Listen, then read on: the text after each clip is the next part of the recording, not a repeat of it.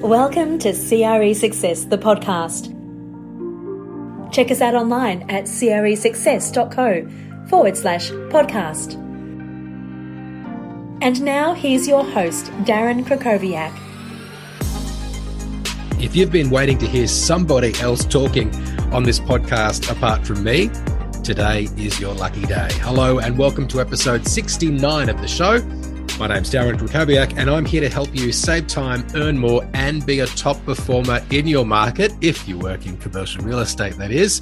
Welcome to 2022. It is the first episode of the new year and it's great to have your company. Today I've got something different for you. It's an interview that I did on the CRE Academy podcast with Raphael and Jeff. Coming up, I'm going to be talking about how I approached the transition moving from Australia to Korea when I did that back in 2007. Also, the common characteristics I see in successful commercial real estate agents and brokers, and the biggest challenges that I've faced since starting CRE Success. If you want to see me squirm under the spotlight of the questioning, you can also watch this interview on YouTube. But right now, I hand it over to Jeff and Raphael to ask me the questions. So welcome, Darren. Excited to see you this fine afternoon. I guess morning for you over all the way in Australia. Yeah. 8 a.m. on a Friday morning. Good afternoon, gentlemen. Well, it's a great way to start your day. So that's exciting. And again, we're really excited to have you. Just for those of you guys who are listening, I actually saw Darren via LinkedIn, and I saw his unique background in the brokerage space, and then obviously now as an entrepreneur. And I thought it would be a phenomenal opportunity for us to learn a little bit more about him as an individual, and get some insights from his many years in the commercial real estate industry. So again, we're really excited to see you today. And so let's go ahead and dive in. One thing I wanted to do, and this is what we typically do when we first start with the podcast, is we like to learn a little bit more about the person across the table from us. So if you don't mind, kind of give us a high overview of who you are and what you do. Sure. Well, my name's Darren Krakowiak. I live in Melbourne, Australia, and I've had over 20 years in commercial real estate. I started my commercial real estate career after completing a Bachelor of Economics, Bachelor of Commerce at university. So I kind of fell into commercial real estate. I didn't study that at university. And after a couple of jobs with some independent domestic advisory firms in the commercial real estate space, I moved to JLL in 2005. And JLL sent me to Korea, Seoul, South Korea in 2007. Mm-hmm. And I spent 12 years living and working in Korea as an expat. With JLL, I ran a few different departments: research, strategic consulting, tenant representation, and office leasing. I moved to CBRE in 2015 and became the country head of their business in Korea. I came home to Melbourne in 2019, was back with JLL. And when I came back to Melbourne, I kind of recognized what I saw as a bit of a problem in the marketplace, which was a lack of resources for people who work in commercial real estate. I saw a lot of professional development resources, speakers, coaches, trainers who are really prominent in the marketplace in this part of the world servicing the residential market. But I didn't really see anyone who I felt was credibly serving the commercial real estate market. Now, I know that in North America, you have a number of prominent commercial real estate coaches who are servicing that market really well. And, I certainly have come across some of their material and they're doing a great job. But the market in North America is so big that a lot of these people don't really have much need to venture outside of North America. So I saw this gap that existed in this part of the world, and I had experience not only here in Australia, but also in Asia. So I saw an opportunity to set up this business, which I did in 2020 called CRE Success. And I've been doing it now for, coming up to nearly 2 years in April next year. That's super exciting. And that's a really unique experience that you had traveling from where you were in Australia over to Korea, which again, each market's going to be very specific. So could you tell us a little bit? I'm kind of interested to hear about how was that transition, from where you were at in Australia and now you're in a completely different country. There's a language difference, there's probably different regulations that are completely different. So what was that transition like? It's kind of interesting. Well, I was 27 years old at the time, so it was fun and exciting for me. And, I had a lot of fun living and working in Korea.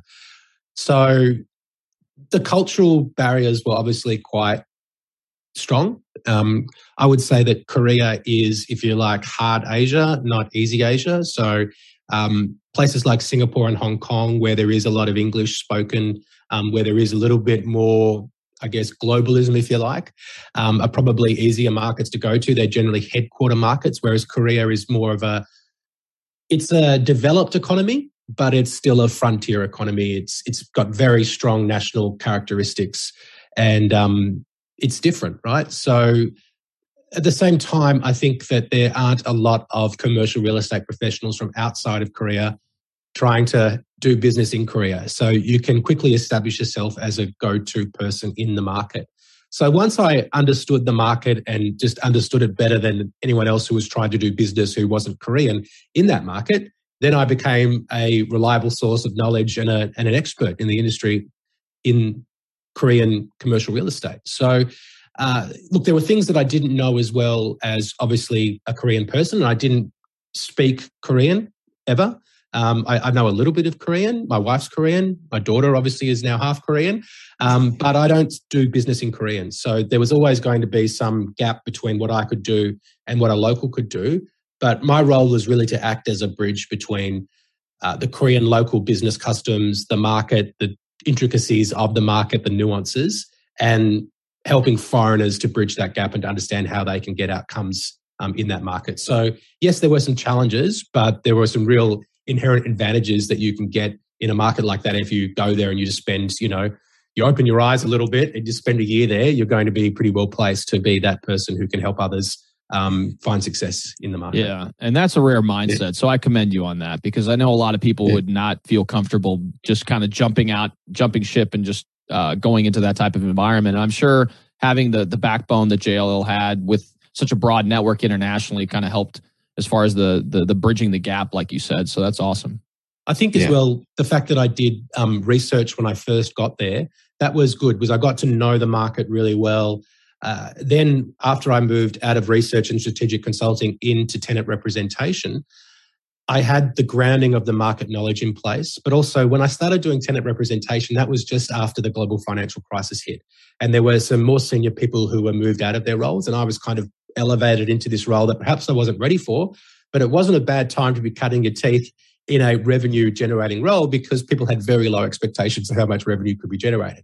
Mm-hmm. So I had that sort of time and space to sort of understand how to pitch for work and to deliver services in a tenant representation or transaction capability. And I think that really worked in my favor as well. Definitely. So you were saying earlier, you're going through college, and I don't know if I missed it there, but I was kind of wanting to know like what actually piqued your interest in commercial real estate instead of like you going towards the residential side. What was there like an aha moment for you, or what was? Well, Jeff, I would say that real estate was never really on my radar as a profession. And outside of when I was in my final year of university, I had a few graduate interviews at more sort of strategic consulting firms were the ones that I was targeting. And I didn't get those positions, but I did get an offer from a company called JHD, which is Urbis JHD, or now just Urbis in Australia, which is a professional, it's a property economics firm. And the firm, the JHD side, specialized in advising shopping center owners and large format retailers on how they can increase their turnover as a result of the way that they treat their property. So if they expand the mall, for example, or if they build a new store, what's the market share going to be? What's the turnover going to be? So it was the economics grounding that I had from university, but with very much a property focus. So that was my first job. And then I moved on to another position in a valuation firm where I was their research head, who was doing things like forecasting turnover for valuations to plug into their valuation models for office markets. And then I think I went into JLL because by that time I was interested in the idea of working overseas, and I realized I needed to work at a global firm in order to get those opportunities. And I could see that based on my experience in working for some commercial property advisory firms, that was the quickest path for me to get those opportunities. So real estate in itself probably wasn't really ever something that I pursued, but I'm a pretty competitive person. So I like the idea of that competitive spirit that exists in commercial real estate. At school, I was never a great athlete, but I was into debating, and I was always the student representative council and form captain, and I was pretty academic as well. So I was competitive in that sense. And in commercial real estate, there was an opportunity for someone like me to, sort of satisfy my competitive spirit in a way that I was good at and could also help me achieve my goals in terms of getting an opportunity to move overseas, to make some money, to climb the corporate ladder. And I guess now it's also given me the opportunity to move into entrepreneurship, which is, again, something which probably I've wanted to do for a long time, but didn't quite see how I'd be able to do it until recently. Nice. That's awesome. Brilliant. Yeah, that really is. And like you said, I mean, I'm similar to you in that I didn't necessarily decide to go into commercial real estate right off the bat. I have an engineering background. And so I actually was completely different than you. I was in software development and consulting for 5 years before I got into commercial real estate. And there's a common thread amongst people who go into the business, in the commercial real estate business, and have success. And that competitive nature is kind of prevalent in all the people that I've talked to thus far, just through the podcast and through my interactions with people across the nation. And that's the main thing, is your competitiveness and wanting to learn and expand and really serve your clients as best as possible. So that's awesome. That's an awesome idea that you shared. So kind of leads us into our next question, which was related to, what are some of the most common characteristics that you see in successful real estate agents and brokers? I've put a lot of thought into this before we've spoken today, because when I launched this business, I thought that I wanted to have a bit of some sort of pillar content that I could release that I would then offer up as a download to start building up my email database. And what I released was a short ebook called The 5 Ps of Commercial Real Estate Success. And it's basically what I've observed as being the attributes that are most common within top performers in commercial real estate.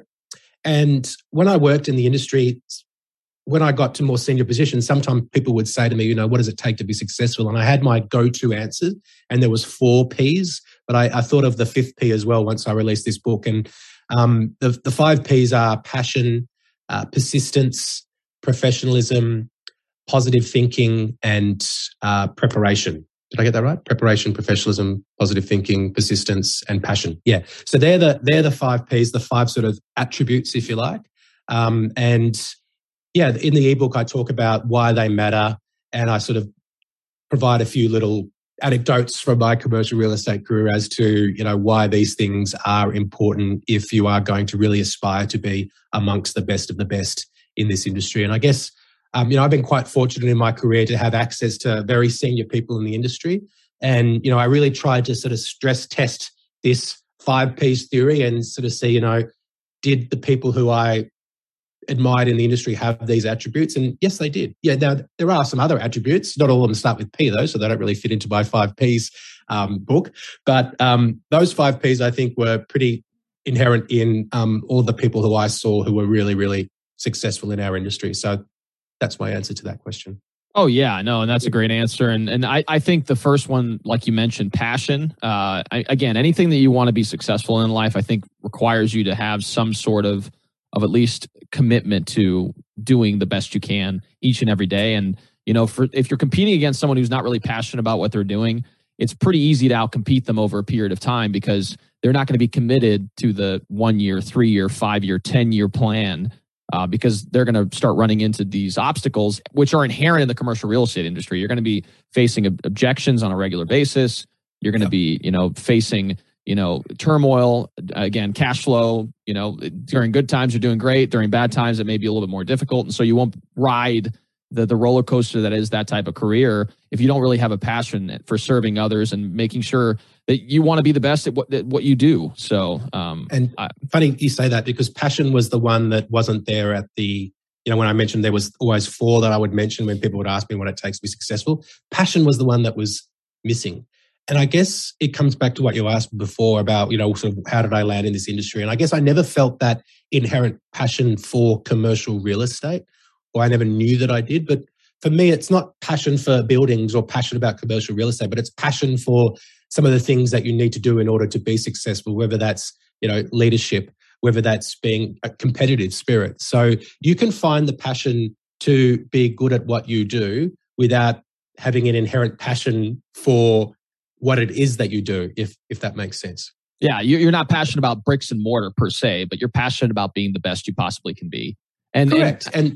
And I think passion also comes when you're good at something. Like if you suck at something, it's pretty hard to really be passionate about it. I think over time, some people think that there's like some divine inspiration in careers, right? You find the right career for you, and all of a sudden it's going to be, smooth sailing and butterflies and, unicorns from there. But in reality, what it really comes down to is becoming really excellent at what you do. Because with excellence, now you feel like you're of value to society. And at that point you say, oh, wow, now I feel like I'm contributing in some meaningful way. And so I think there probably is some delineation between the passion of divine inspiration versus just being excellent at what you do, and then being really excited about getting back into the saddle every single day. So, love that, Raphael. And I think if you are excellent at what you do, you're unlikely to hate it. So you don't have to love what you do, but I think you need to be good at it in order to excel at it. And if you excel, you're unlikely to dislike it. So yeah, a lot of people say you should love what you do. And I don't know if you can't, not everyone's going to love what they do, but if you're excellent at it and if you can excel at it, I think it's going to make it to sort of leverage off the negative much more tolerable if it's perhaps not your burning passion in life, if you wanted to be an actor or an NFL player or whatever it is that you really wanted to do when you were a kid, or be a fireman or whatever. Sure. Yeah. And speaking of excelling and stuff like that, when you started your brokerage business and stuff and you've been scaling and things like that, I know like for everyone, you hit those roadblocks, those challenges. What were some that just say your top challenges that you faced when you were scaling your business? Yeah. It's funny, the things that I have faced challenges with since launching this business are similar challenges that I faced when I worked in commercial real estate, but I think I wasn't so aware of what those roadblocks and challenges were for me at the time when I was in commercial real estate, because my career was always going up and up and up, that everything was going fine. So therefore, I didn't really stop to reflect on the areas where I needed to improve. But as I've launched a business, which is hard work and a lot harder than I expected, and I've got a lot more respect now for people who run their own business than I used to have. I used to, I've never shared this before. I used to think that when I would have clients who were running these little 1 or 2 person business, I'm like, why would you want to do that when you can, work for a big company? And I can see now my perspective's completely changed, but that's going down a tangent. I guess some things that are challenges. One is perfectionism, right? Wanting everything perfect. You need to understand that if your perfectionism is getting in the way of you taking action, then it's okay to have high standards, but it's not good to procrastinate and to obsess over small details that nobody else cares about except you.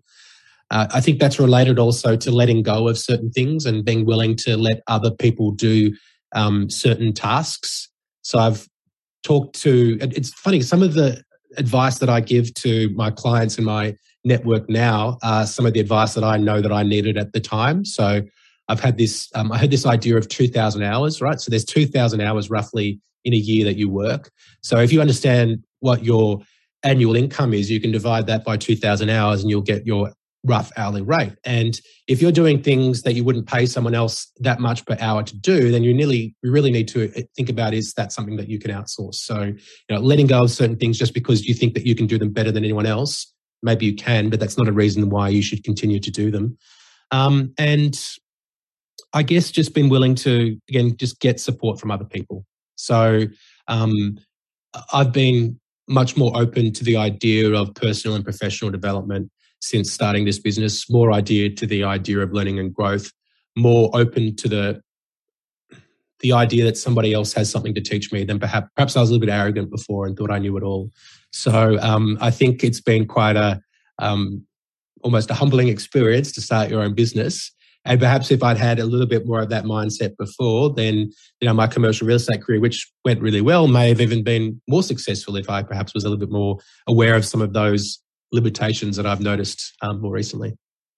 For sure. And I'll even echo on the control factor, because again, and I can see this in you too, because you seem like a very driven and competitive person. And so you seem like someone also that likes to be in control, and I have the same type of mindset. And so creating that delineation between, should I be doing this activity is such a huge thing. And I'm still dealing with that right now. Like I've hired for mowing my lawn, for example, I hired someone to mow my lawn because I hate doing it.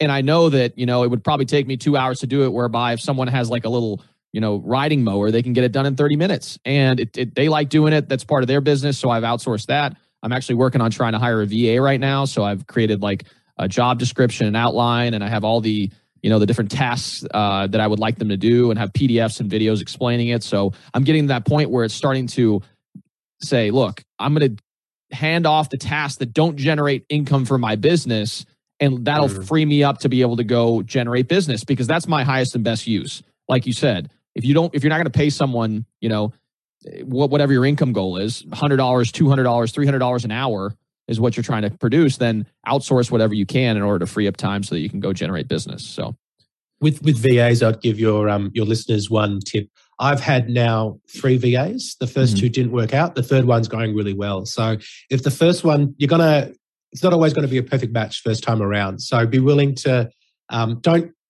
don't throw the baby out with the bathwater, right? Just because the first one doesn't work out, that doesn't mean that VAs don't work. It just means it wasn't a good match. So keep going until you find the right one, and then you'll get into the rhythm and things will start working well, and you'll have a lot more time to make, more productive decisions and produce more results for yourself and for your family.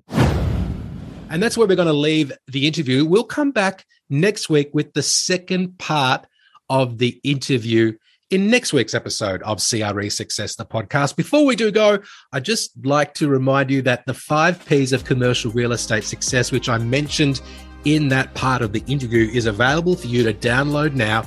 You can grab it at cresuccess.co/ebook, and you can get all the information about those 5 Ps: the passion, the persistence, the professionalism, the positive thinking, and of course, the preparation. I really forgot about all of them when I didn't have my notes in front of me. cresuccess.co/ebook. Thank you so much for listening. I will speak to you soon. Thanks for listening to CRE Success, the podcast. If you enjoyed this episode, make sure you subscribe to us on your favourite podcast platform. For more information about the show, just check the show notes on your podcast app or visit us online at cresuccess.co.